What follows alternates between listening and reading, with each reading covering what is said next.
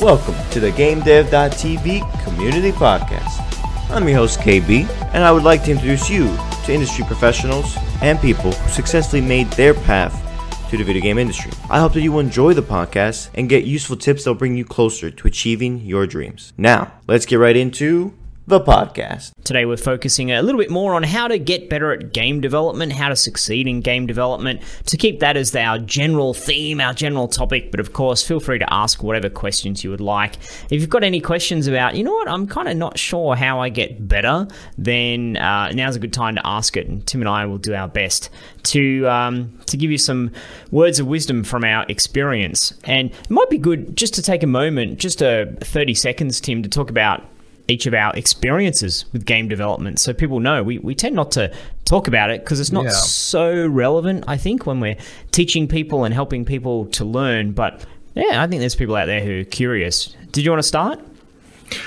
Sure. So I've been making games on YouTube roughly for about 4 or 5 years, actually since I was 16, but I took a break there to go get a real job in marketing for a while. But then I got back to game development because it was one of my loves, and I have made a few dozen games in the last 4 years. I have games on Steam. Just did a Kickstarter for a card game of mine, and now I'm working with Game Dev TV as the director of marketing. So I'm doing a lot of game dev stuff. I'm doing a lot of marketing stuff. I've got a lot of experience in both building, publishing, and marketing games. How about you, Rick? Well, I was going to add to yours, Tim, that you've got a lot of experience working with 2D games. You've spent a lot of time making games in Construct. Yes. And it's more recently that you've been upping your skills in Unity and playing around with more 3D type things as well, which I find really interesting. The speed with which you can pump things out in Construct because you've invested in that engine, taken the time with it, I think is quite noteworthy. But the speed that you've then gone and picked up Unity, because you've got that background in an engine already, I think is noteworthy as well. It's weird, though, because I'm so used to just whatever I think of existing in front of my face with my speed, and then all of a sudden it doesn't. And it's like this weird learning curve. But yeah. How about you, Rick? Yeah, so it's really interesting. I'm a little bit older than you, Tim, only by a couple of months, but or 2 or 50. But for me, when I was really interested in game development, there wasn't the opportunities. The internet wasn't really a thing where you could learn things or participate in stuff. I went off to university and studied psychology, and I was doing that for 7 years and loved it, and drank a lot of booze and played a lot of sport. And there was always this kind of underlying, I really wish I could make games, video games. And right since I was young, I remember my earliest memory of someone saying, "What do you want to do when you grow up?" I was playing a handheld game. A lot of folks wouldn't even know what a handheld game was. It's not like a Game Boy. It's even before that, where there's just one game on this thing. These little kind of black and white screens with... Anyways, so hard to describe. You need to look at a picture of them. I'm like, I want to make... They were called electronic games back in the day. I want to make electronic games. And so that was always a dream. That was always a drive for me. And I went off and did some other careers. And it was only when I was a little bit later in life, which was probably now about 15 to 20 years ago, I'm like, you know what? I can go to video game school and learn how to do this stuff. Damn, I didn't know that was a thing. So I became a game designer first. That was my thing. And then worked in big studios. I was over in Vancouver in Canada, and worked for studios working on really cool IP. So worked on Captain America, worked on a Mario game, worked on a whole bunch of stuff. But the thing with working in... they were sort of AAA studios, but often a little bit smaller than that. I don't know if anyone knows Next Level Games. Next Level Games recently was acquired by Nintendo, so I worked there for a while. But the joys and the pain of working in a studio, it really gets to you because you're so beholden to the publisher. And if the publisher said, you know what, we've decided not to make this game after all, you're like, dude, we've been working on this for a year or 2 years or 3 years, what? And just pull the pin. So I had a lot of really great times, great friends, great experiences, but also a lot of heartache where I'd work on games and they just wouldn't see the light of day for whatever reasons. One reason, there was a writer's strike. I don't know if anyone remembers that in Hollywood. So anything attached to a movie just kind of got put on hold. So, good times, bad times. But then I'm like, screw this. I'm going to go start my own indie game studio, and did that. We were working remotely. We had about, between 5 and 10 folks working on the team on and off. Made a couple of cool games, Facebook games, mobile-friendly games. But, that was okay, but stressful as heck. And then for me, I'm like, you know what? Rather than making one thing, I want to focus on helping other people make millions of things. So I got a lot more interested in the core indie hobby approach. So let's make games just because we love them and because they're fun and because it's the process of being creative. So that's what's really shaped me in the more recent years, is just the joy of indie game development without the strings attached of, but is it going to be a commercial success? Yeah. I feel you there. Yeah. So there's a big ramble about my journey. Worked on tons of games, but sadly I can't, when people are like, hey, what games you made? I'm like, nah, nothing really great that I can tell you about, commercially, nothing that you'll recognize. I've made lots of great games for myself or, in small teams, but it's kind of... I think every game developer resonates with that because, what do you do? I'm a game developer. What games have you made? This one thing on the Play Store, and I joined a few jams and stuff. If I bring out my laptop, I could show you this half-done prototype. Yeah, exactly. This game is cool. How much money did it make? Well, I kind of, put it on Steam, but no one saw it because I just don't know how marketing works. So there's so much in it, and a lot of the core of the evolution I've had in my whole journey, going from I really want to work in the games industry, and wow, I'm working in the games industry, to the games industry is kind of good and bad in some ways. For me now, you need to compartmentalize the two aspects. So one aspect is I'm making games because I love making games and I love just dabbling in doing this and tinkering, and I've always wanted to make this cool RPG, I'm going to do it, that side of things. And you've got to have that as a separate existence to, I'm making this game to hopefully make some money so I can pay the bills and do this as a career. And you've got to realize that those two things, they're both called games and both called game development, but they're different beasts, and you're going to have a different relationship. It's like being married to one and having an affair with the other, but you need to decide which one you're married to. For sure. The why is super important because the why is what gives you the answer to a lot of questions that you have. Should I spend 2 years on this game or should I spend 1 year on this game? The why is super important because if you're building this game to learn, right, you want to learn every part of the process. So spending a little extra time on it makes sense. But if you're spending this time to make a commercial game, then for example, you are doubling your production costs by going an extra year. And do you think you can double your sales by doing that, right? So it's a different question that you're asking yourself when you really understand why you're doing something. But getting better at game dev, I think the why is also important, right? Learning, why are you learning this thing? What skills do you want to acquire? And going through that process, I think, and asking yourself that is super important. Interesting question here. We'll take questions here and there as they pop into our flow. From King Kaji. How'd you get your first job? What skills do you need to acquire to stay ahead? And he's tagged at me, but a good one for both of us. So when I look back on my own career, and I've had lots of jobs, lots of different industries, and nearly every job that I've got is because I knew someone, and that someone already had a positive opinion of me.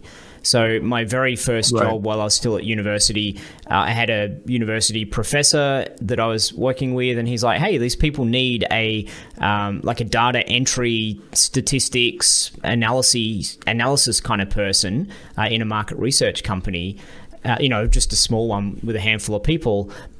Are you interested in talking to them? I can hook you up. And then I talked to them, and because my professor had already said, yeah, he's a good guy, I just got it. There was no give us your resume kind of stuff. It happened. And then it was similar for my next job and for my next job. And I had a job when I was overseas. I bumped into someone and I was having a conversation, And he was looking for a particular role, and I'm like, oh, I've got that background. He's like, oh, well, are you interested? And so I think we get so caught up in, but I need to have a perfect portfolio or perfect resume or perfect cover letter, that at the end of the day, employers don't hire like that. They hire based upon trust. And if they trust you, if they've got a good feeling in their heart about you, then they'll give you an opportunity. So you might be sitting there saying, well, I don't know anyone, man. How do I get a job if I don't know people? Well, then the first thing is get to know people. And how do you get to know people? Well, you come along to a Q&A like this. You ask a couple of questions. You listen for what Rick and Tim think are important. And if you have any sort of interest in, I don't know, for example, being an instructor with Game Dev TV, you listen to us, you pay attention, and then you provide us some proof that you would be amazing at it. And we're like, cool, you just landed in our lap. That's amazing. Wow, you've already gone and created 5 lectures to show you understand how we make content for for Unreal. Wow, cool. Yeah, come, let's have a conversation. So obviously, most people listening here are interested in making games, maybe having their own indie studio, maybe getting a job in the games industry. But you've got to prove it, and you've got to establish trust. It's great if you can do that on a personal level, but obviously, that's tough in today's day and age. But you've got to be a little bit innovative in how you go about doing it. Don't wait for the opportunity. You got to knock on doors and say, hey, how can I help? I'm here to do stuff. Here's a thing. I just went ahead and did a thing for you. Well, I mean, and that's how I ended up at Game Dev TV too, right? Like, we knew each other and we worked together, and then you're like, hey, you want this opportunity? Because of trust, exactly. Like I know you. I know you're a good guy. I'm like, you know what, Tim, dude, you know all these awesome things. Hey, do you want to come and do some stuff? Like, let's work together. So it's the same. You know what? Building upon this, when people work on a game jam together, that's a good way of seeing, like, shopping around. Who wants to work on this? And you're like, yeah, we'll give it a try. If you have a good experience, like, you know what, you and I should work on a commercial game together, because you've already built a little bit of trust and rapport from that game jam. Yeah, and I would definitely, I think the building trust part is the hardest part for sure, right? Like, up front, like that, I don't know anything about who you are to, like, I trust you enough to work with me. That process is complicated. And that's what a resume is supposed to do, right? Like, it's supposed to be a sheet of paper that says, here are all the reasons why you should trust me enough to work with you. But it doesn't get you all the way, really. And especially if you're in some kind of, like, creative or visual field, like, they need to be able to see the stuff that you've done, not just, like, tell them. And I think that, like, a lot of people really underestimate that, or they don't really want that to be true, because I'm not judging here, but game devs, I would guess, probably have a larger percentage of introverts in general. We like to hang out in our caves and program stuff a lot of the times. And there's not a lot of people in that cave, so it's a lot easier to send out resumes than it would be to, like, actually meet people and all that stuff. And you said that it was probably harder in this day and age, but I think with the whole virus thing, I think with all the digital stuff, I think it might be easier than ever in a way, right? Yeah, there's so many things that are now way easier. What's way easier is studios, companies, no matter what industry, they're saying, we've had a year where everyone's been working from home. It's worked just fine. So you know what? Instead of having to live in Houston, Texas, you can live wherever you want, so long as you can work with us during these core hours.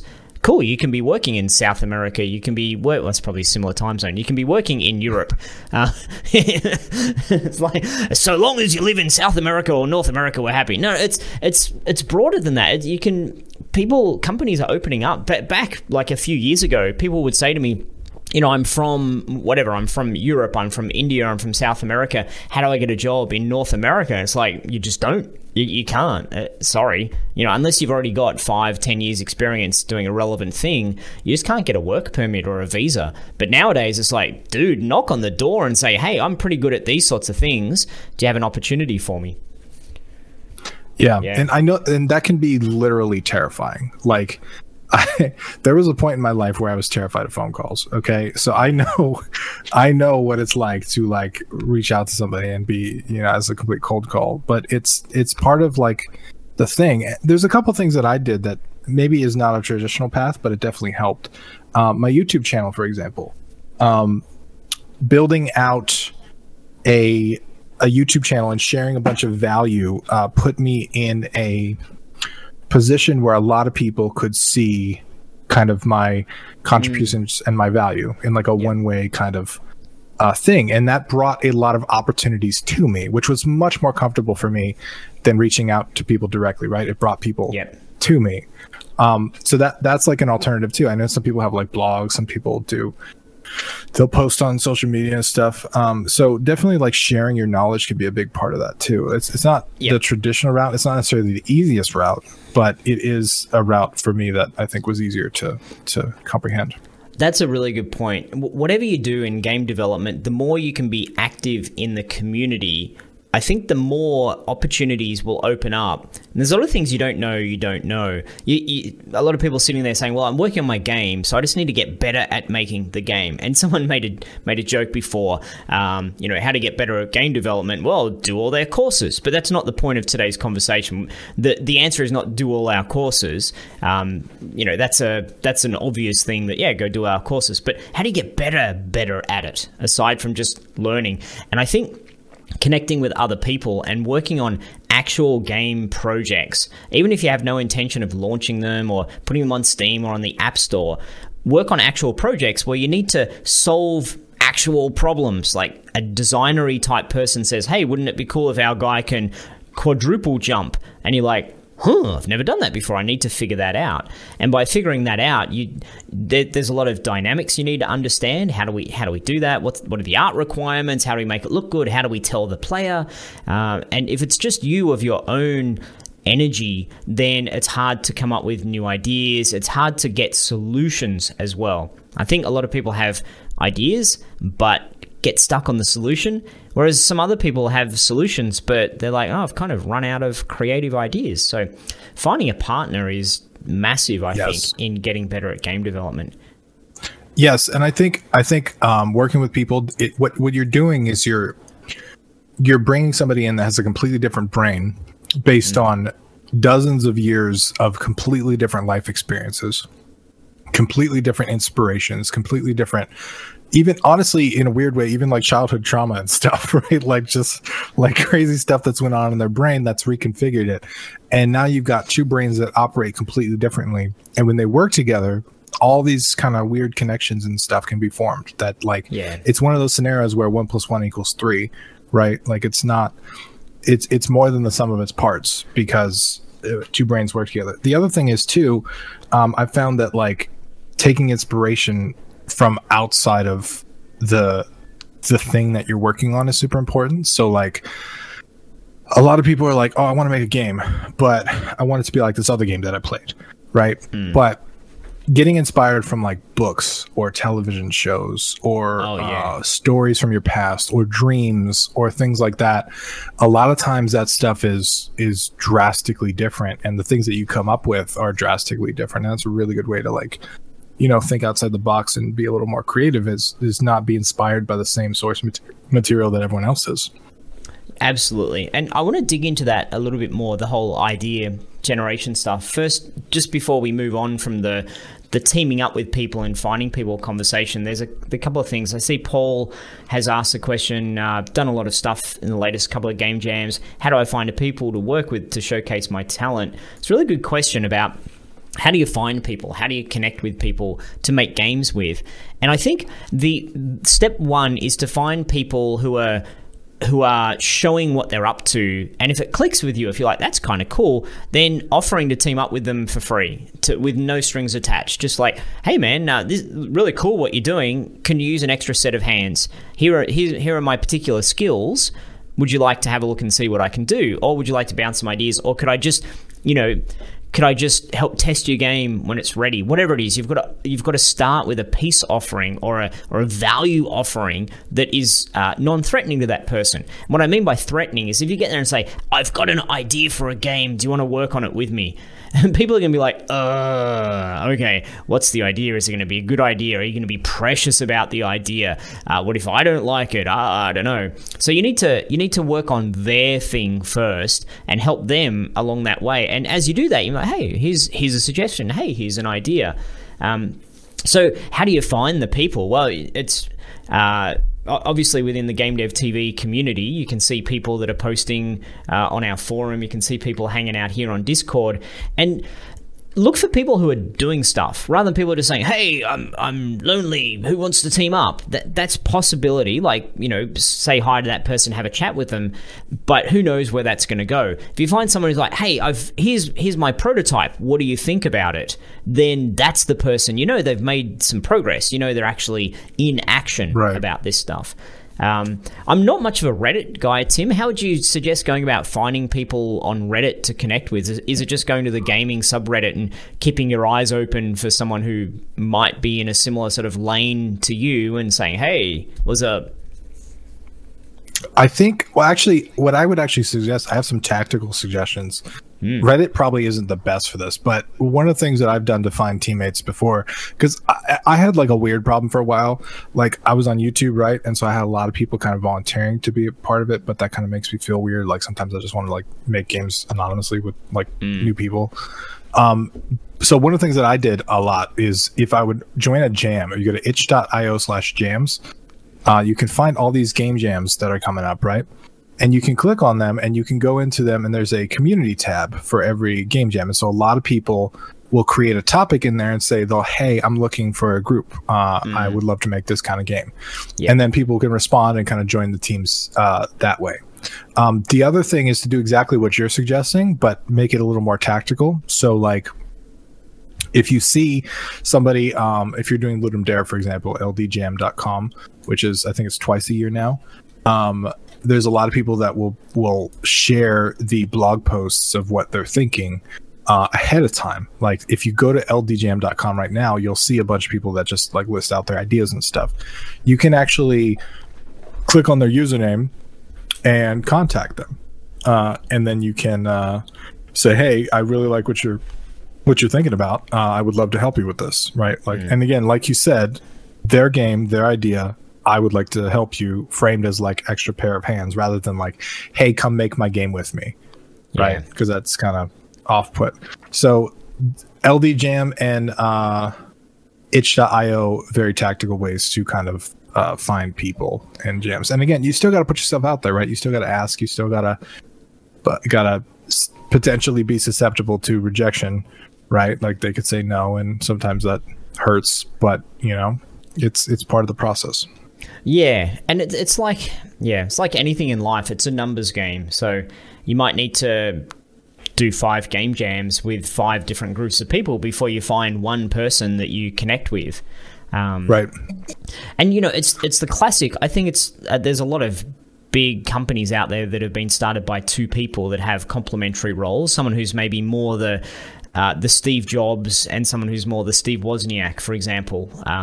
The business person, the technical person. And in games, it's pretty clear. It's the programmer and the artist. They're the clear distinction. And one of those 2 hopefully has some game design inspiration as well. So you know what it is you're creating.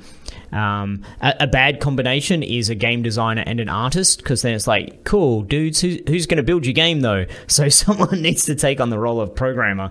Right. And so looking for that partnership. It only takes one other person to give you the motivation and the energy to push yourself and to improve yourself.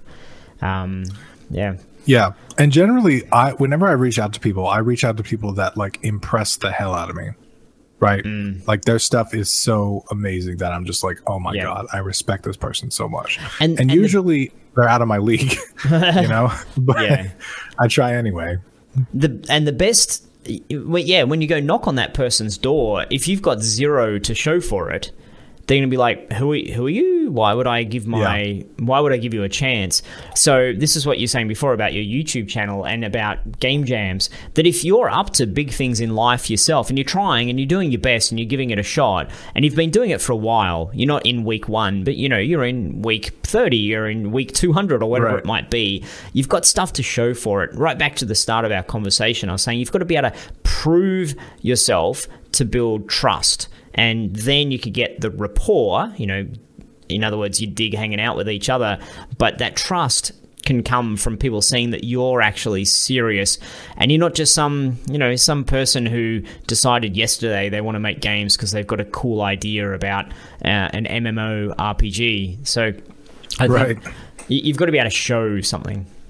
Yeah, and my YouTube channel definitely helped me do that, but my itch profile will help me do that too. I'll link that so you guys can see. But like you can... This is not super up to date. It's missing a lot of games, but itch lets you like customize your profile and like change the colors and all that, and then it lists all of your games kind of out really nicely. So it's basically like this is one of those things where it's like, oh sweet, someone can just like click on this and play all the games that I've made in a game jam. So if they want to partner up with me, this is what I can do, and this is what we can do together. Yeah, and they can see your interests as well. I think that's good. If you're like, I really have a passion for example, top-down shooters. That's what I'm really into at the moment. And you're looking at someone who has made top-down shooters or similar kinds of games to that, or shooters, then there might be a bit of a connection. There might be some opportunities for there. Sure. Yeah. Someone asked me, they said, how long were you creating YouTube videos before you saw return of value? So that question is one of those things that I think is the wrong question. So we're doing a Q&A. You can ask a question. And rather than answering a question, I'm going to tell you it's the wrong question. Because... Well, you're a jerk, aren't you? Someone's like, I'm scared, but I'm going to ask this. Oh my God, it's Tim. Hey, Tim, I'm kind of... And you're like... I'm going to explain because I don't just think 50 listeners just left, by the way. They're like, I'm out of here, man. This is Tim Ruswick. Jeez. I don't think you can get to a point where you've got to like what you do, right? And if something like YouTube is only a business thing, if you were only looking at it as how do I get a return on my investment? How do I get a return on everything that I'm doing, you're gonna have a rough time, right? Like you've got to start, because that's the other thing too, is like when you're in the beginning of something like content creation, you can't just ask people for stuff. You got to give people stuff, right?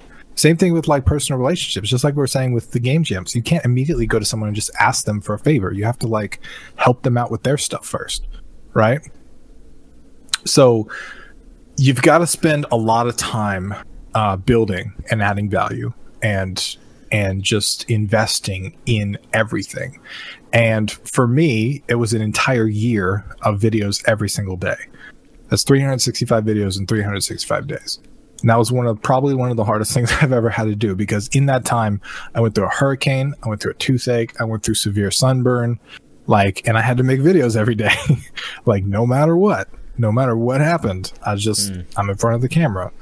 And there was one day where like I had a severe like back injury that I couldn't do anything with, and like I had to film a video in a weird awkward sitting position. Like so many things happened in that year, and they're all vivid to me because I had to be on camera every single day. But that didn't translate to the $150 or whatever that I made in YouTube ad revenue, right? Like there's no way that was worth it. So, but in the same time, YouTube allowed me to get my games out there, right? It allowed me to get lots of wish lists on my games. It allowed me to add value to people's lives. It allowed me to help people and really transform some of their thoughts and ideas and how they should approach the projects. It helped me. I think it was a big reason why I ended up at Game Dev TV, right? Mm-hmm.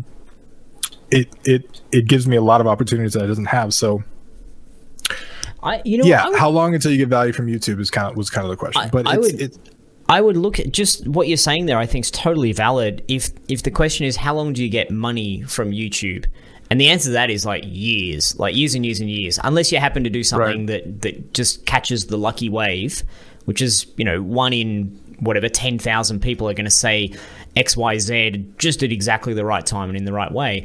But if you ask the question of what is the return you were looking for from your YouTube channel, and one thing I heard just there is you were looking for a purpose, you were looking for a goal, you're looking for motivation and discipline. So I would say after whatever week 1, you probably had an amazing return on the I'm going to record a video a day for a year investment, because that showed you, hey, I've done this for a week.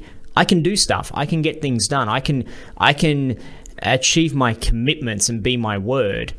So that would be the first return on investment. And then the moment, I'm guessing, Tim, because it was similar for me before I kind of abandoned my YouTube channel. But when I used to make YouTube videos, I would love when someone would write in the comments, hey, this really helped me, thank you. I'm like, that's a return on investment. Because I spent quite some time making this video, hoping that it would be useful to someone, knowing that I'm not going to get any money for it. It's not going to lead to anything. But this dude just said, hey, I've been really stuck on this and you got me unstuck. I really appreciate it. That for me was a massive return on investment as well. So I would say anyone out there who's doing any of these things, going through courses, going to a game jam, making YouTube videos or dev logs or whatever it might be, don't ask yourself, what's the return on investment in my bank account? What's the return on investment in terms of me getting one step closer to doing what I love or pursuing my dream or achieving my dream? Right. Well, I think you have to, and it's not necessarily to say you shouldn't think about the business aspect, because you should, but I think something like YouTube or even game development, you've got to do it a little while to even be able to ask that question, right? You've got to release a game or two to really understand what it takes to even make a game before you can start thinking about commercial success, right? There's a lot of skills that you need that you aren't even aware exist, right? Like the art of screenshot taking. Okay, most people would think, oh, you just snap a screenshot. No, you don't. Sometimes you have to zoom in on screenshots. Sometimes you have to remove the UI. Sometimes you have to tweak the brightness. You want to make the stuff look really, really good. You want to make it look very interesting. Which screenshot comes first, because everybody's going to see that when they hover over your Steam profile, right? The key art, that stuff is super important. That's going to be the single most representative image of your entire game. It's going to literally determine whether or not people click on it.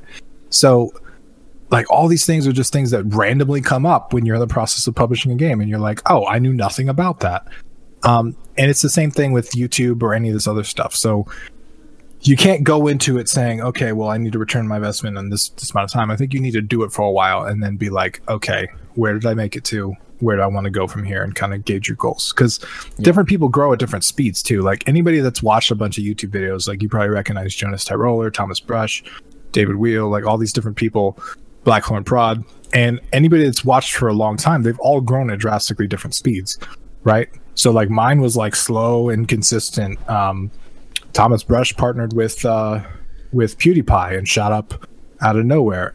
Jonas Tyroller made a series of really good videos back to back and did really, really well. Blackthorn Prod had a lot of stuff going with his Unity tutorials, right? So everybody grew in a different way at a different speed. And I think it's the same thing with games, right? Some people release their first game and make $1 million. It's rare, but it happens. And some people, their 10th game, still making them less than the Steam cost, And everybody's on their own journey, and I think you need to be aware of that. There was a transition for me when I said, I'm done working in game studios. I'm going to go start my own indie studio, which at first was, I'm just going to go make the sort of games I want to make. That was how I went and started all this. And I was bumbling along, and my conversation was mostly, how do I make my money last for as long as it can? Because I had a little bit of money in the bank that was here's my money to fund my dream of having my indie studio. And I was just trying to stretch it out. That was what I was up to. And then at one point I realized, hang on, I'm kind of not really making progress here. I'm surviving as opposed to thriving.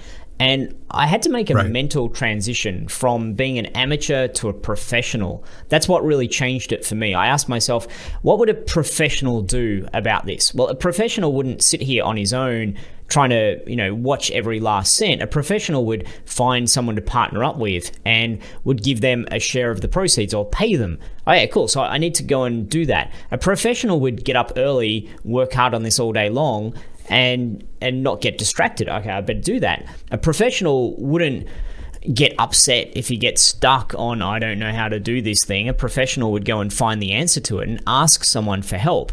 So that professional mindset really changed my relationship with making games.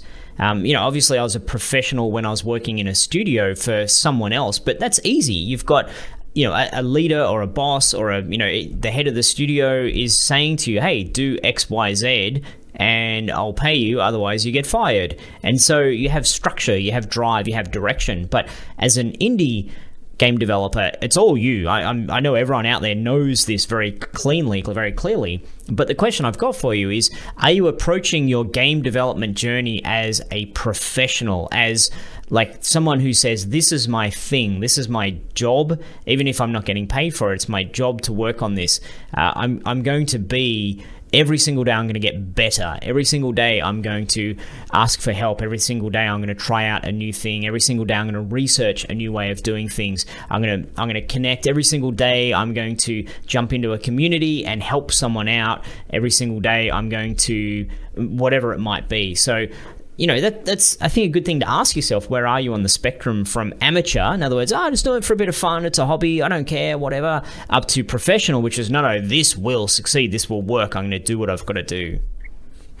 The War of Art is a fantastic book that's similar to that. I don't know if you read it, Rick, but I highly recommend that book. You have? Okay. Yeah. A while ago, but yeah. It's a good one. I reread it probably a couple years. I think it's fantastic. One of the things I would say in addition to that too, because you kind of touched on a little bit, but like this aiming to get better, like there's a whole saying that practice makes perfect. Mm-hmm. No, Sun Tzu is the art of war. The War of Art is a different. No, that was book. His sequel, wasn't his sequel? The War of Art. I think that's the. But it's like that's the joke. It's like, yes, it's a war, right? But there's a saying that like practice makes perfect. But there's a lot of times in my life where I practice something and I've not gotten better because I think if you really want to get better at a skill, you have to practice with intention of getting better, right? Like you have to practice outside of your comfort zone. You have to practice things that you're not quite comfortable with. And I think some people do this naturally, some people not so much. But like for me as an indie, I don't think I've ever really made two games that are kind of stick to the same genre. Like I made a few similar ones, but like I'm kind of all over the place. And one of the things that's really added to my game dev skill set is kind of everything that I do is kind of new and different, and it's a different territory. Now, coincidentally, that is not the best business move, right? Yeah. So like constantly making different genres and all this stuff and going all over the place, it's really good for my creativity and my skill set, but it's got a trade-off of, realistically, if you can build an audience in turn-based, grid-based strategy games, for example, you can probably make a lot more money by continually making those type of games. Rather than like genre hopping constantly. But it's one of those things that like, especially with my art, I've been drawing vector art for a long time, and I just launched Murder Bunnies, the Kickstarter, and that was all of my vector art that I've drawn on my iPad. And it took a lot of me trying stuff I was uncomfortable with, because that's what I noticed is like once my style started to emerge, I got very comfortable doing things the same way. And like this, one of the things I'm struggling with now is everything that I've drawn has been front facing, like it's straight up from the front perspective. So I don't actually have a whole lot of skill making stuff from the side in vector 2D art, right? And it's frustrating because I'll try and draw stuff from the side and I don't have the skill to do it. So it's more comfortable for me to stick to my current stuff, right? But consciously practicing with the intention of like I want to get better at drawing stuff from the side is has been helping me quite a bit and kind of make that transition a little bit. I think there's a classic. Do you play to your strengths or do you address your weaknesses in everything in life, certainly in game development? Your example there is great. If you look at South Park, the TV show, like the artistic approach on that, it's pretty simple and it's all drawn from straight on. You look at when they're having two people having a conversation, they're both facing the camera because that's just their art style, it's how it's drawn. So you could raise the argument, which is, okay, you've got one thing you're good at. How can you make that even better, and how can you use that as a feature for your game? How can you do that so your game is special because of that it's quizzical or comical or interesting, that the characters are always facing forward? Or how do you make a genre of game that builds upon that? There's a lot of games where the characters don't need to look left and right. They can be more iconic in terms of how they're facing. So I think particularly as you're in the early days of your game development journey, or even later days, if you've got something you're really good at, triple down on that and don't try to address your weaknesses unless it's causing the experience to be a bad experience. I think the all-time classic, what I think the all-time classic of that is Minecraft. So you look at the art in Minecraft, you know, it's very, I use the word iconic again, but now it's amazing looking back at the whole voxel approach, and there's a style to it. And I think that game really spawned a whole genre in and of itself, an art style. But the amount of skill that was required to lay down those textures wasn't that big. And the amount of skill required to make the characters wasn't that big. But Notch's skill set was programming. That he was a programmer, so he didn't try to find an artist to team up with to make the world look beautiful, and that became a strength of the product. The product wasn't trying to compete with the AAA games that looked amazing. It was saying, we're not in that race. We're in a different race. If you want something different to all of the shiny, you know, semi-hyper realistic games, here it is over here. It's more kid friendly. It's more whimsical. It's more, you know, whatever words you can use for the style. So right. I would say, you know, for you, maybe you need to have things on the side. I'm not saying, Tim, don't draw things on the side, but I'm saying to anyone listening, don't get caught up in the fact that you can't do a thing. Try to create your game that doesn't need that thing to be important, and other things will be important, and play to your strengths. Well, that's why the why matters, right? It goes back to that. Because like the why, if you're trying to make a commercial game, right, and you want to make a game from scratch to release commercially, it makes way less sense to learn a bunch of new stuff to put in that game. And it makes way more sense to do exactly what you're saying, of like double down on what you're actually good at, make something based on the skill set of the team. Like, you don't just start with this crazy MMO concept you have and then try and fit the team to it. You say, okay, what is Jim good at? What is Ann good at? What is the overlap of all of our skills, and what can we make that best suits those skill sets? Yeah, absolutely. And you can make something kick-ass like that, right? But knowing that why is important, because, like, for me, like, art has always been one of those things that, for the longest time, I told myself, you're a programmer. You're not an artist. You're a programmer. And I put myself in that box for so long, right? And this whole Murder Bunnies thing was actually a big deal for me personally, because it was like, this game was sold on my art, right? Like, it's a physical card game with all these illustrations, and this game was sold literally based on my art. So that was a big, like, personal achievement for me. And I want to get better at it personally.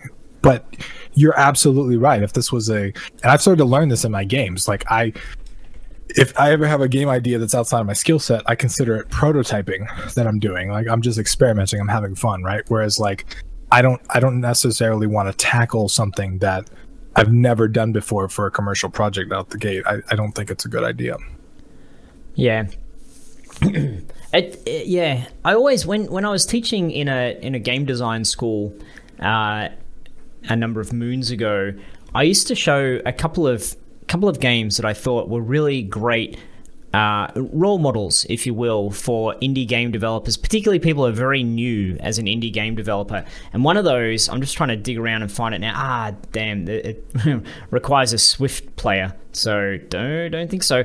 It's an old game. There might be some YouTube videos of it. I'll see if I can find that as well. Called Racing Comrade, and it was on Kongregate, and it was the ugliest, stupidest looking game, but I loved it. I just loved it so much. Yeah, search for Racing Comrade on YouTube. I'll pop a link in there as well if I can find one that I haven't listened to this, so I don't know if the person speaking over it is sensible or not, but I'll just pop it in the channel nonetheless and just hope for the best.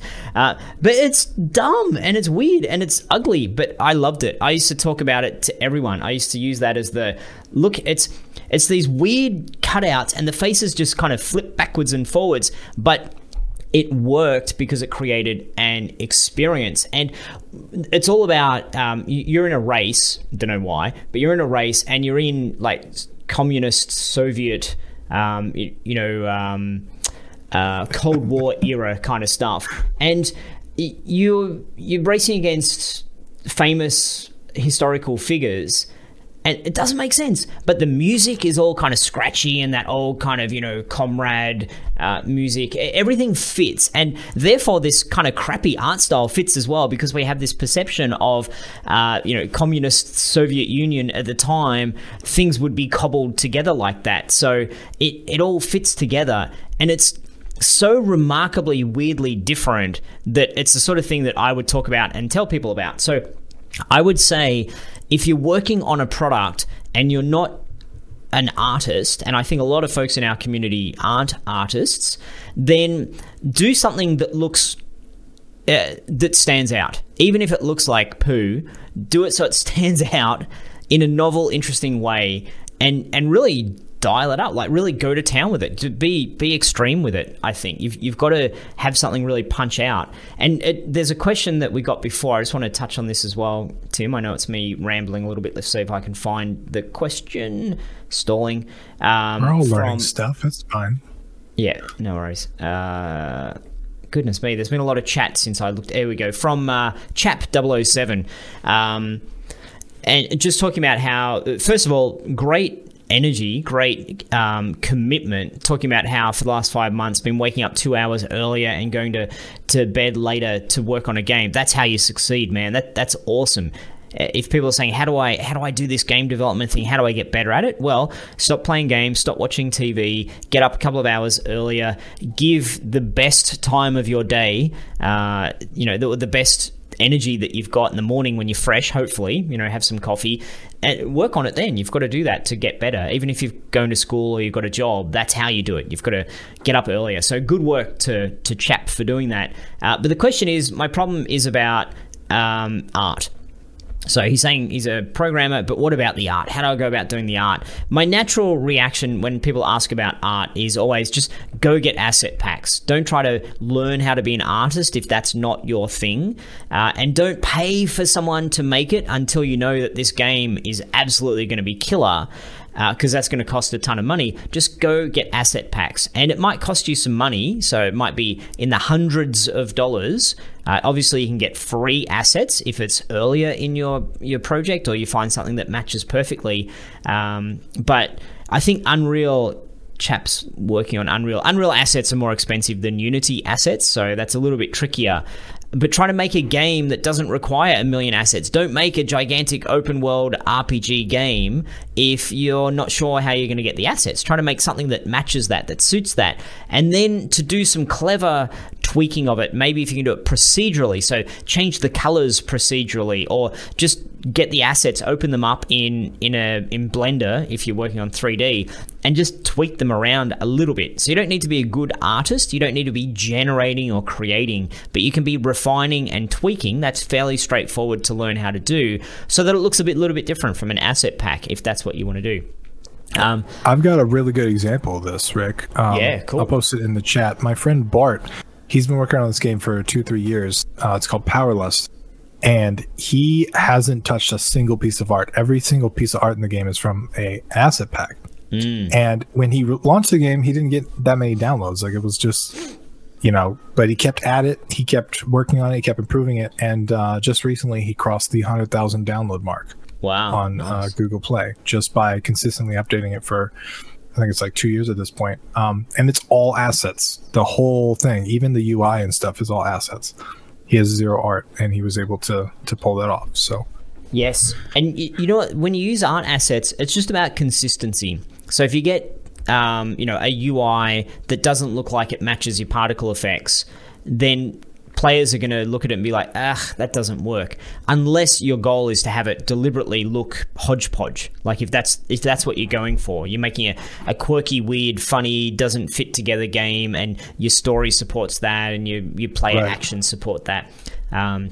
But all you need to do is have it consistent. And if you don't have an artistic eye, then just find someone who does, and you can do that.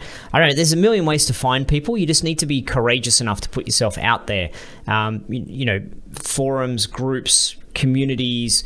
Obviously, one of the benefits of being part of the Game Dev TV community is there's tons and tons of people on the same journey who are, pretty open and pretty supportive. So start with our community. Just put yourself out there.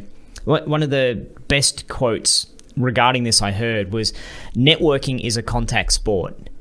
You're going to get hurt, you're going to get bruised, you're going to get bumped around, but networking is a contact sport. So expect it, and treat it like it's fun, treat it like it's a game, but expect for it to kind of, sting sometimes. And just to note, there is a recruiting and promoting channel, and there's a collaborate channel as well here on the server. So, of if course, you guys are looking for people, I'll go ahead and link those as well. Yep, and remember, we're talking about this a lot, so we'll move on from this whole networking, connecting kind of thing. But look for people that you can help. That's the first step. And Paul, I've seen a couple of your questions you're putting on there about this. It's look for who you can help. And I want to use Paul as an example for a moment. Paul, I think, has gone about this a spectacularly great way, where a couple of weeks ago after a Q&A, he was like, hey, can I make some music for the RPG? I'm like, for the RPG course to give to students. I'm like, that would be awesome. So Paul and I had some chats. He made some fantastic music. And now that the RPG is finished, the last course, or the fourth course, I should say, has finished, we're going to be sending out Paul's music to all the people who have been part of the RPG, maybe everyone actually, maybe all the Game Dev TV family, and say, hey, Paul made this, you might want to use it in your game. He's been lovely enough to say you can use it however you want. And that's awesome. That's Paul saying, here's a thing, here's an offering, here's something that might help. Now, what might come out of that? Nothing might come out of that, aside from me saying, hey, Paul's a good dude. I'll keep my eyes open for Paul. If I hear someone being like, if only we had some music, I'm like, you should have a chat with Paul. So this is the part of it that's a contact sport that, Paul's putting himself out there. He might get some people who say, I don't like that music. Fine, that's cool. But there's going to be that one person out there who's like, wow, that really helped me out. I'm going to have a chat with this guy. Hey, do you want to work on a game jam together? Hey, what else can you do? Hey, you live there, I live here. So it can lead to things. So good work, Paul, for putting yourself out there and being a bit of a role model. And the role model is you've got to add value before you ask for, ask for give me something. For sure. I think that's a big part of life, not just like networking and stuff, right? Yeah. Hey, Tim, I want to talk just briefly about marketing. Just briefly. It's a gigantic topic. Maybe one of these days we'll do a Q&A just about marketing, but there's been a couple of marketing... I think we need to, because it's come up a few times. It's come up a few times. And maybe we can just stick with one or two things in here about the whole marketing. And for me, again, if you're going from being an amateur to a professional, then you need to start thinking about marketing, because you're making a product. And so ask yourself, do you want to do that? Because it's going to destroy a little bit of your joy with game development. And I say that just, not to be a jerk, but you need to be ready for that, prepared for that. That you go from, hey, this is kind of fun, I like making this game, to, my community says this sucks. I have to change it. I made this art I'm so proud of, and no one likes it. I have to redo it. This is difficult. I've got a deadline coming up. Am I going to be able to ship it on time?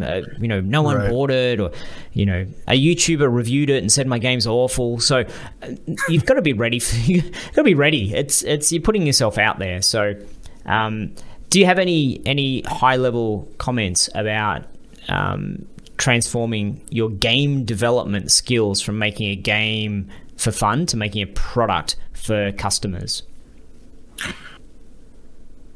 Yeah, I do. I think one of the first things too, I think there's a business stuff in here too, not just marketing, right? So like one of the things I started doing actually was, someone also asked, how do you determine your own value? Well, this is part of how I did it. Like, so one of the things I started doing with all of my games is I keep track of every hour that I spend on them in a spreadsheet. So at the end of the development period, when I launch a game, I can figure out what my salary is per hour. And I gotta say, from what I've seen, it's not the highest currently. And you gotta be prepared for that. But it's important to know kind of where you're at. And so then that brings up interesting questions, right? Like, so if you're running it as a business, okay, the objective is to generate revenue. Okay, if the objective is to generate revenue, then what are the costs involved? And usually the biggest cost involved is your time, right? So like it takes you X amount of months to make a game, then you launch the game and you make X amount of dollars. A lot of people go the route of like, oh, well, what if I put an extra year into it, maybe I could double or triple the amount of money I make, right? But a lot of times the solution might actually be the opposite. So what if you could spend less time, right? Less time on the game and make the same amount of money? What if you could invest less, right? What if you could reduce the risks, hedge your bets, right? So like it's less riskier if you spend 3 months on a game than if you spend a year on a game and you launch it, right? So I think that's important because when you go to market and sell your game and put it on Steam and, maybe go on Switch or whatever, like you're going to learn so much. There's so much to learn. There's so much you don't know, and you're going to make mistakes. You're going to do things wrong.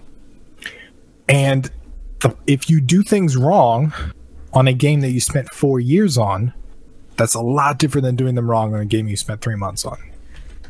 Right? Like, yeah, it's a big deal. You can make these gigantic mistakes that will mess up 4 years of your life.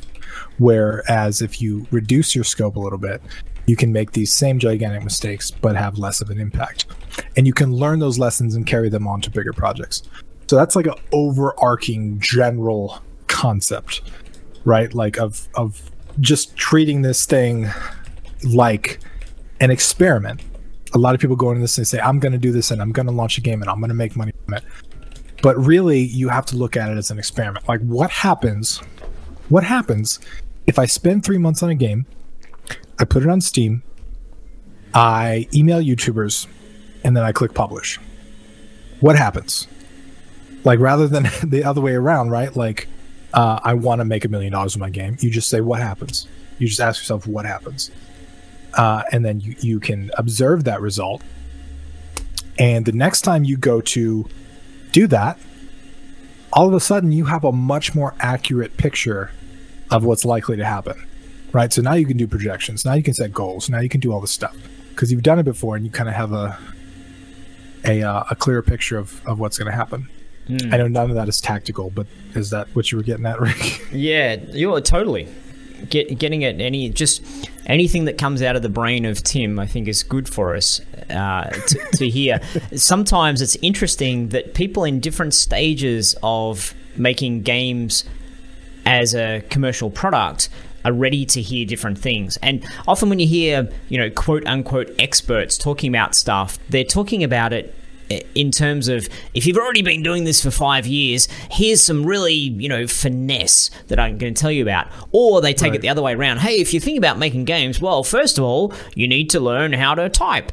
So it's if people are listening at the moment, they're either going to hear something that connects with them for what they're up to today, or it's going to be something that if they hear that same message in a year's time, they might be like, now I needed to hear that.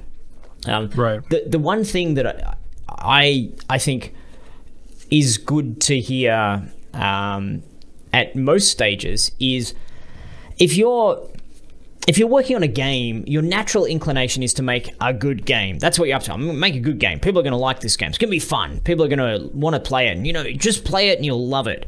And that's what makes for a good game experience. And that's what, as game developers, we think is important. However, as soon as you put on the hat of saying, okay, I'm going to make a commercial product, that is no longer your primary goal. And this is really difficult to comprehend until you're right in the thick of it. Your primary goal is to make something that in 10 seconds, people are going to say, wow, I'm really interested in that. And so it doesn't matter if they play it for an hour and then just start to cry with joy because it's the greatest experience they've ever had. That is not, people aren't going to find that, play that, buy that, or not enough people are. You need to get that 10-second wow, the 10-second that's different, or that's interesting, or that looks great, or I really, that's amazing. And so set your sights on that when you're prototyping. Are people going to look at this and say that's different, or are they going to look at it and say, well, that looks like every other platformer? Oh, yep, there's a person running around in a 3D world that doesn't look as good as a AAA game. So what is it about your game that you're creating that will have a 10-second impact and won't just get lost in the mix of all the other games in that genre? Is it going to be the art style is crazy, different, amazing, fantastic? What was the game we talked about last time? I always forget, the first tree or last tree, or the game with the fox in it. What's the life tree? Do you remember that? I said the last tree last time. It was the first tree, I think. The first tree. Yeah, and the first tree with, I forget the guys. This is bad form. I should really remember the dude's name because I talk about him every time. But if you look at that game, you look at it and in 5 seconds, you're like, oh, that's cool. Hey, you're running around. I think it's a fox, right? Wow, you're running around as a fox, and that world looks nice. So it's using atmosphere. It's using the ambience as the thing that grabs you and hooks you. Right. And don't leave that till the end. Don't be like, I'll make my game, it'll be rad, and then I'll find some art for it, and it'll all be good. If you're making a game that's about running around in the world as an animal, find the animal. Like Goat Simulator, the name, you just hear the name, you're like, cool, I'm going to check that out. Goat Simulator, that's unusual. It's a bit old now, but when it first came out, you're like, that's a goat. That's genius. You're running around as a goat. And I think Goat Simulator spawned a lot of the, animal running around in the world type games, but a goat bouncing into things with glitchy, weird physics and stuff, genius. That was all it needed. That's the 5-second, 10-second hook right there. You know what you're describing, Rick, is you're describing integrating marketing into the game, right? So a lot of people, they mistake, I see this a lot. So people think that marketing equals promotion, or they think that it equals advertising. That's what most people think of when they say marketing. But marketing actually is the things you do to get people interested to buy your game. And I believe that marketing is an actual feature of your game. Like, it's an actual thing that starts from day one of the development of the game. You have to understand how your game is going to be received and how it's going to look and how it's with the ideas and thoughts and feelings and emotions that it's going to invoke when somebody looks at it. And I think people with the social media and all this stuff going on, and I think GIFable games are a big part of the future, right? Yeah. Like games that can be summed up in a GIF. There was a GIF that was going around for the whole pitch your game thing on Twitter. There was like an event where if you use the hashtag pitch your game, you can pitch your game, and a bunch of publishers will go through and they'll look at it. I forget what it was called, but it was this beautiful game where you take a 2D picture of something and then the 3D objects fall out of that 2D picture. And it was like this most like mind-blowing thing. I think I posted it last time. But like that game in an instant gets across this novelty and this beautiful aesthetic style, which is like, oh my God, I want to play that. Right? Just immediately. Yeah, I saw it on TikTok. Yeah, it's everywhere. It got like 700,000 views on Twitter in like 2 days. So I'm sure it went other places too. But I forget what it's called. I think that was a mistake they made because they didn't put the title of the game on the GIF, and the GIF got shared everywhere. Yeah. Right.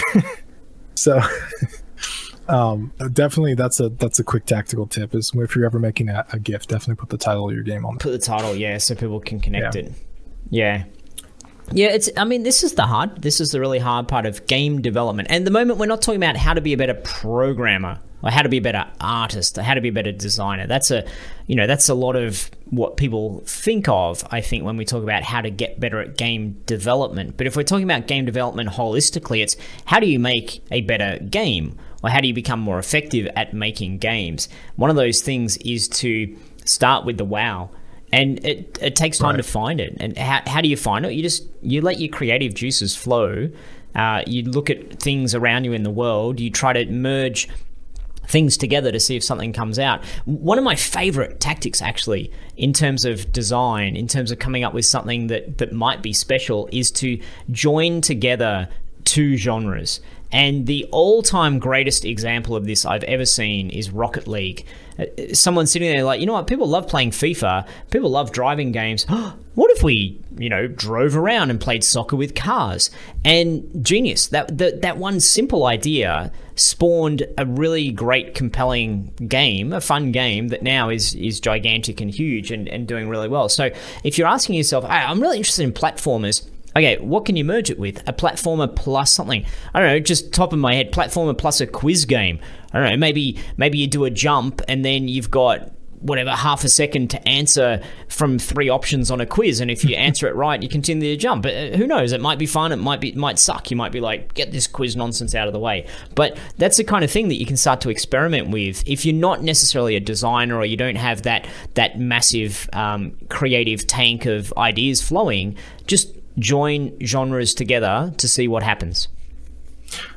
Nan asked, does art instantly sell a game? And I would say that game dev is a visual medium. Games are very visual. And it doesn't necessarily sell a game, but the old saying, pictures 1,000 words. GIF is a compilation of a bunch of pictures, right? So what it does is in 5 or 10 seconds, it gets across something that's interesting. And if you have a good aesthetic style and it's pleasing to the eye, it's much more likely to gain someone's interest. Yeah, absolutely. I think, but there's also a conversation in there that if you don't want to make for example, 3D game running around in a big outdoor environment with houses and buildings and trees and lakes and all that kind of stuff, then don't make that sort of game. You can make what did I see recently, an ASCII game. So with all the characters, letters and numbers and symbols and stuff.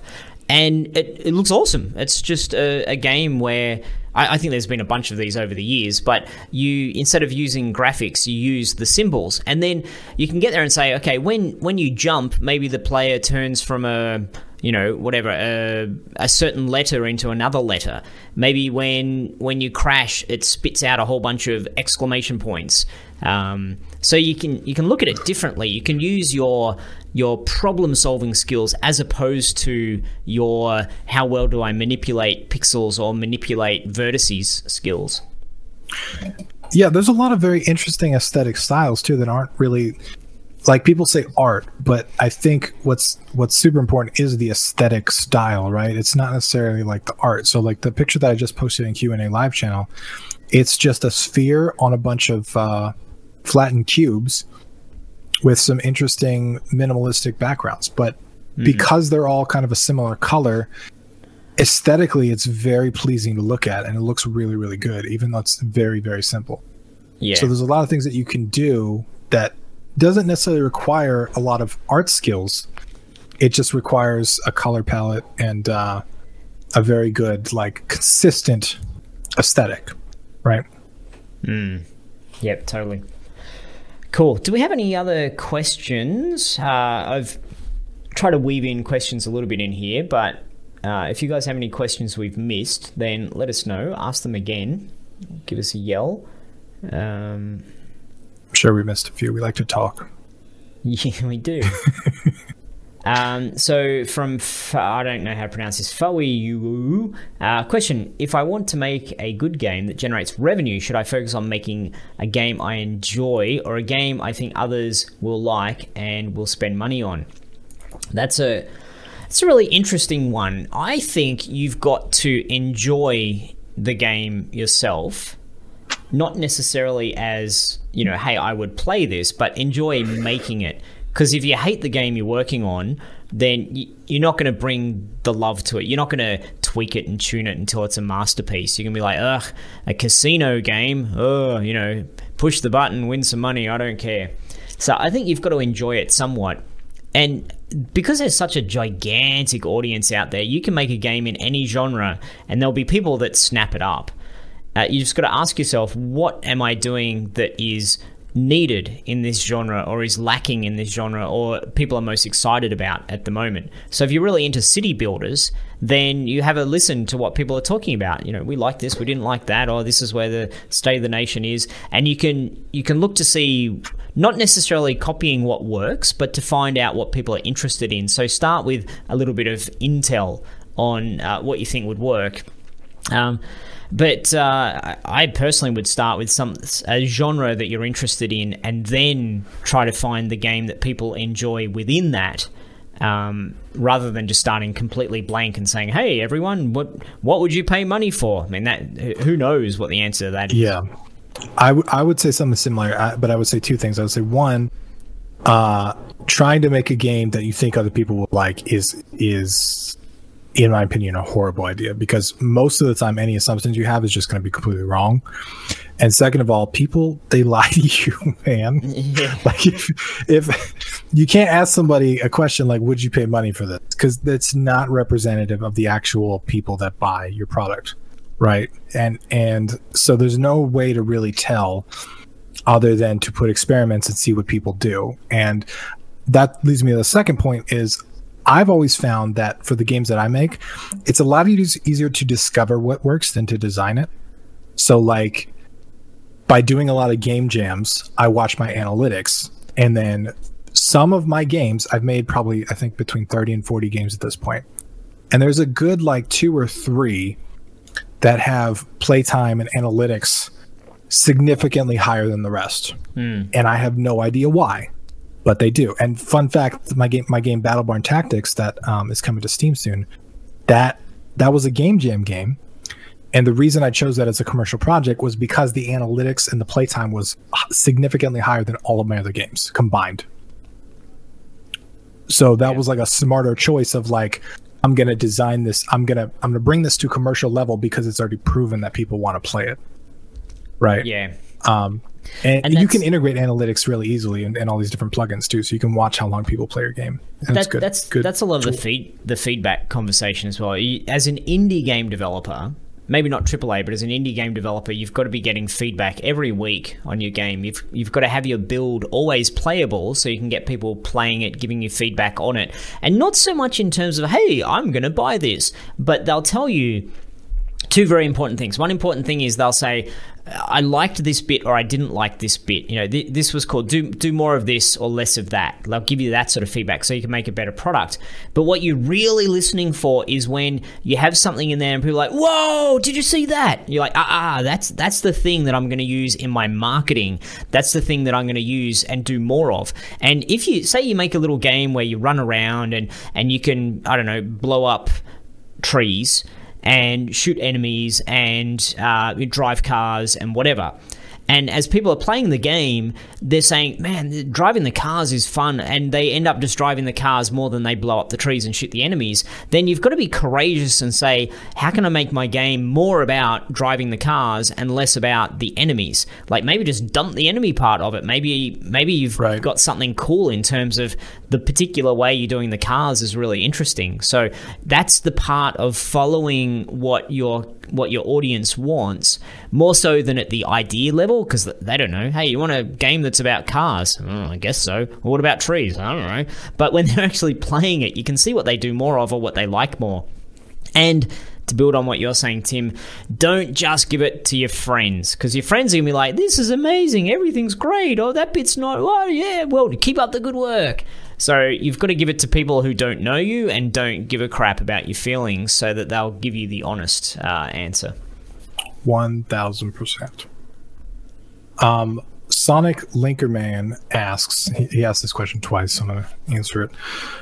Big congrats to your Kickstarter success with Murder Bunnies. I personally plan on launching a Kickstarter for my game. I was wondering if you could share experience doing this along with some things you learned or did prior to Kickstarter launch. Sure. So I think launching a Kickstarter is a lot like launching a game, and you have to think of it like a game launch, and you have to plan out marketing. You have to do all this stuff. One of the biggest things that I learned was the emphasis on day one kind of backers. Because we were able to I think our goal was 10K in the Kickstarter, and I think we earned like $3,000 or $4,000 on day one. Because we were able to do that, we ended up getting in the Kickstarter algorithm, which sent us a lot of people over time. So I think we ended up raising $13,800, and I think 7,500 came from Kickstarter themselves, which is pretty cool. Like that's straight up like money from outside of the community. But I think the community is super, super important. I think you need to build up a game with a community. You need to start community building 6 months to a year before your Kickstarter. I already had a community, so I lucked out, but I think you need to start building out your community ahead of time. And depending on the genre of your game, there are Facebook groups, there are forums, there are Reddit places that you can post your game. And I would focus around there. So building a community and really focusing on day one are super, super important. Yeah, that Kickstarter, in my opinion. Awesome. Farley Flex has asked a couple of questions. It's mostly to do with being an experienced software engineer and asking what's the best way to get into making games and game development, and in particular the Unreal versus Unity conversation, which is it's really interesting. Unreal Engine 5, there's a lot of really good hype around it, and you look at some of the stuff in there, it's just beautiful. Like there's no denying the fact that in a short amount of time you can make something beautiful in Unreal, but Unity doesn't naturally guide you towards, oh, that's beautiful, or at least in my experience anyway. I think a lot of it at that fundamental decision level is looking at the two things, the tool set and looking at the type of products or games that each engine is renowned for. So I think the obvious thing is if you really want to make something AAA that looks amazing and is some sort of first person or third person run around in the world action-y kind of game, then Unreal is good for that. That's what it's known for, and I think that it's going to give you a head start in many ways to do that. If you're more interested in more indie style games, 2D games, maybe you've got no idea what you want to make and you just want to have everything available to you, whether it's mobile or whatever, then I think Unity's great. Like I'm a Unity guy and I like it. It's easy. I find it's easy to get in there and figure out how to do things. And the asset store is amazing. There's tons of assets. The documentation is amazing. That's great. I would also throw into that conversation, probably not as relevant for you, Farley Flex, but if you're someone who doesn't have a coding background, but you're interested in learning visual scripting, then I think Blueprint is amazing for that. It's still programming. There's still a lot to know, a lot to learn, but if you're a little bit kind of allergic to typing code, then Blueprint is a great answer to that. Likewise, Construct 3 is too. Oh, yeah. Woo, shout out for Construct 3.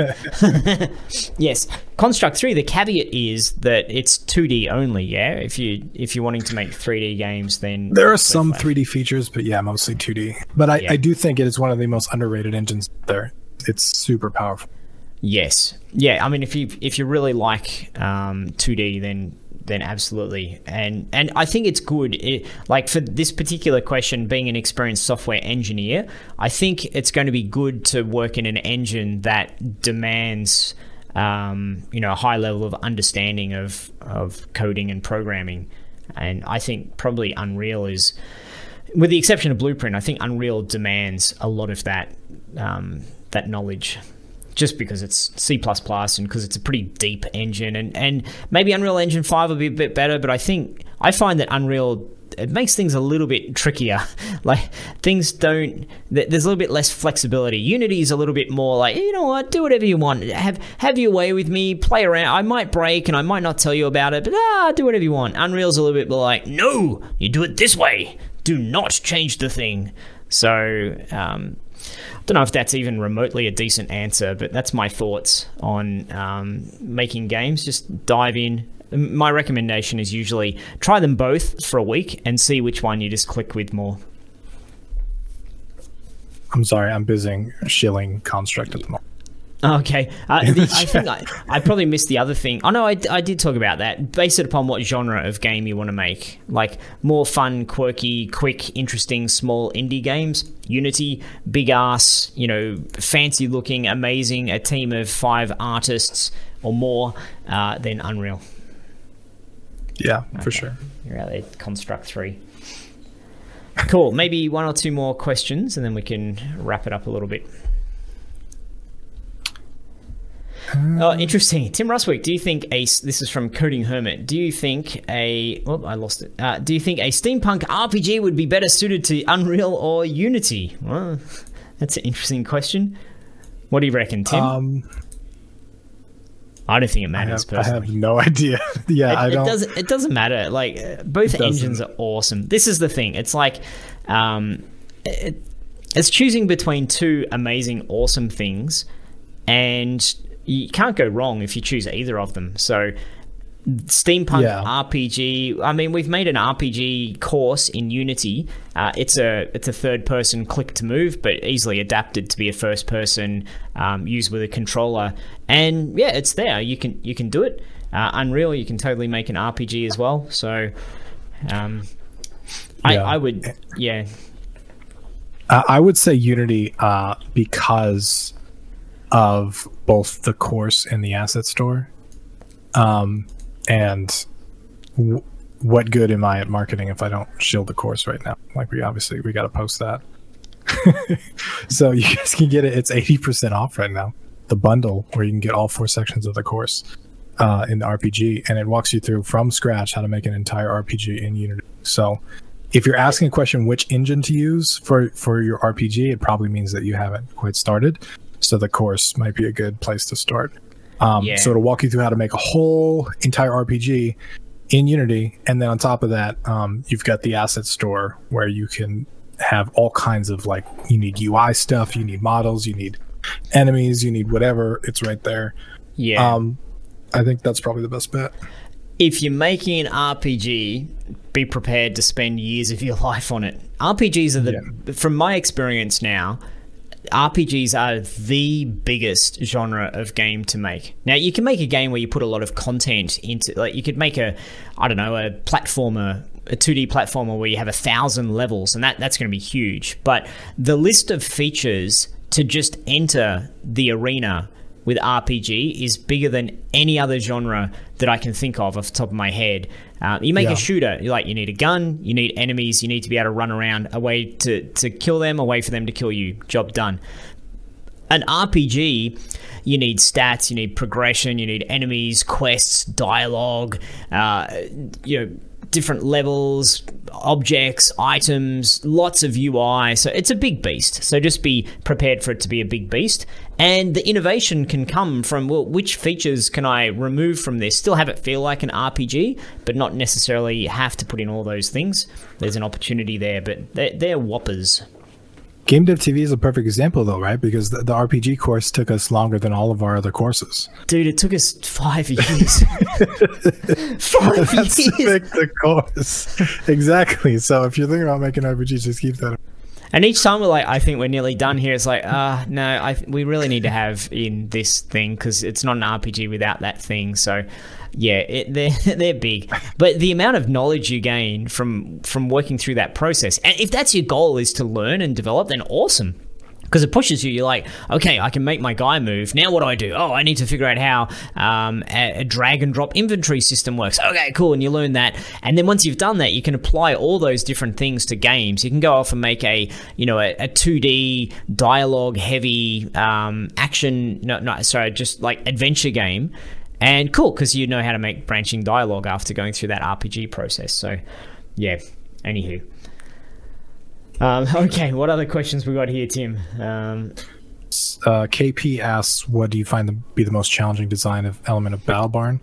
So Battle Barn Tactics is a isometric tactical grid-based game. So it's think of it like XCOM meets Pokemon on an isometric grid. And I think the most complicated part of all that was the abilities and the UI, because I had to go back and forth on how to make abilities. Like, the UI presentation of how abilities works is super important. What you don't want is like just a pop-up dialog box that completely just describes the ability in like paragraphs of text. You want things that at a glance can kind of tell you what the ability does. And honestly, one of the things I had to do was I had to cut out active abilities, which so like a missile ability, for example. So if you click on a unit, you click the missile, then you have to tell him where the missile goes. There's no abilities like that. There's no active abilities. All the abilities are passive. So they're things like heals adjacent units by 1 every turn. So figuring all that out was one of the hardest things I had to do. Like, one, I had to cut the scope. So I had to say no active abilities. And that was a scope business decision.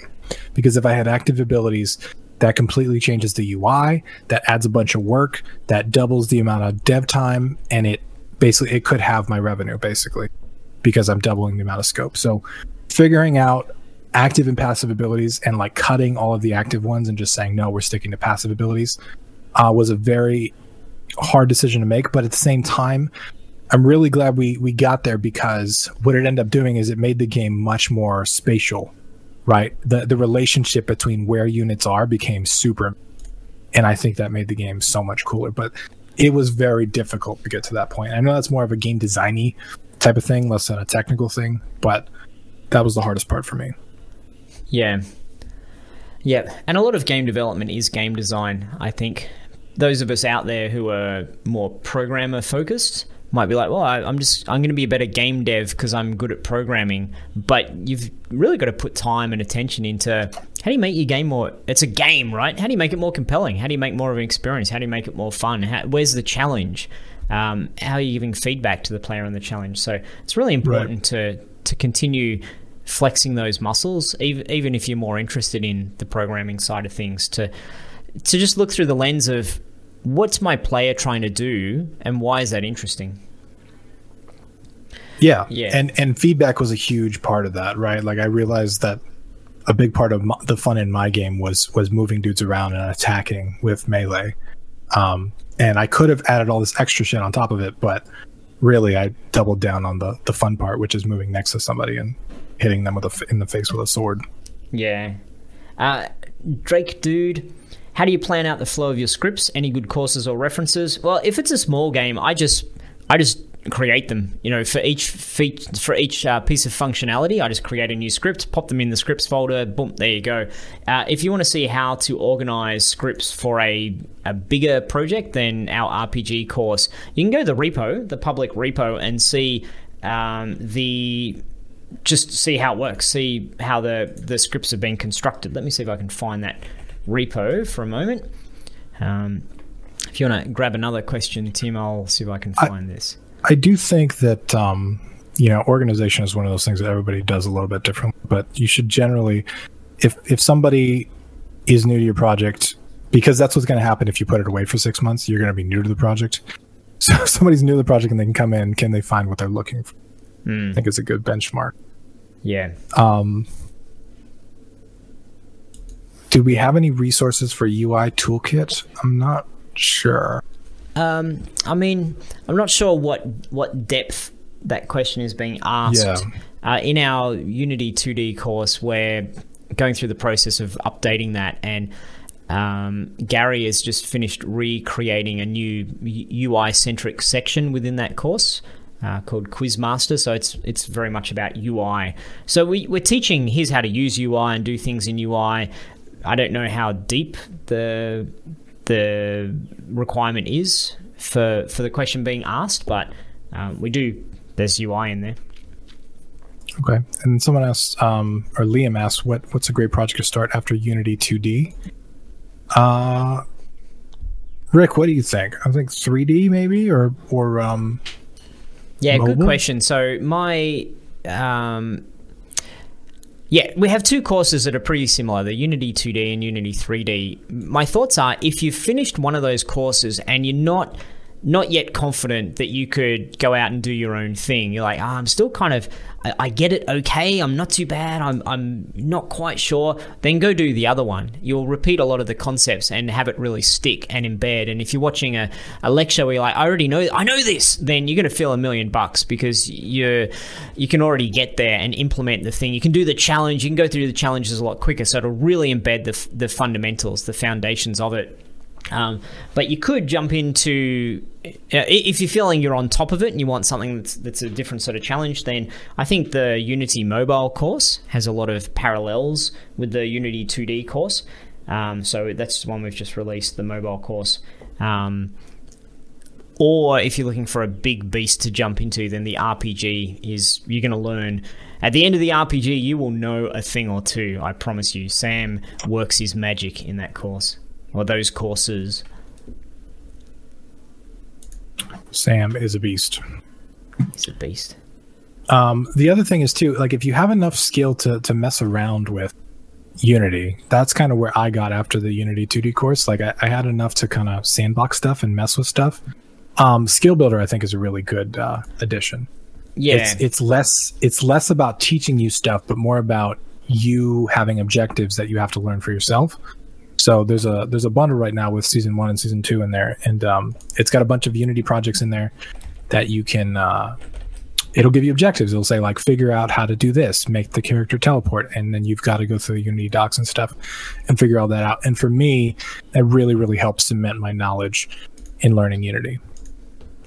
Yeah, that's true, and it's something that if you finish one of our complete courses, complete Unity whatever courses, 2D or 3D, then you're ready for that. You're ready to flex your muscles. It's good problem solving. Like you need to at some stage you need to move beyond an instructor telling you the knowledge, and you need to go and implement the knowledge so it sticks, and look at it and be like, I need to add force. I've forgotten how to do that. I don't know how to do that. And the process of figuring it out, finding the answer, trying a few things, that's real game development right there. That's you getting ready, rehearsing for making your own games.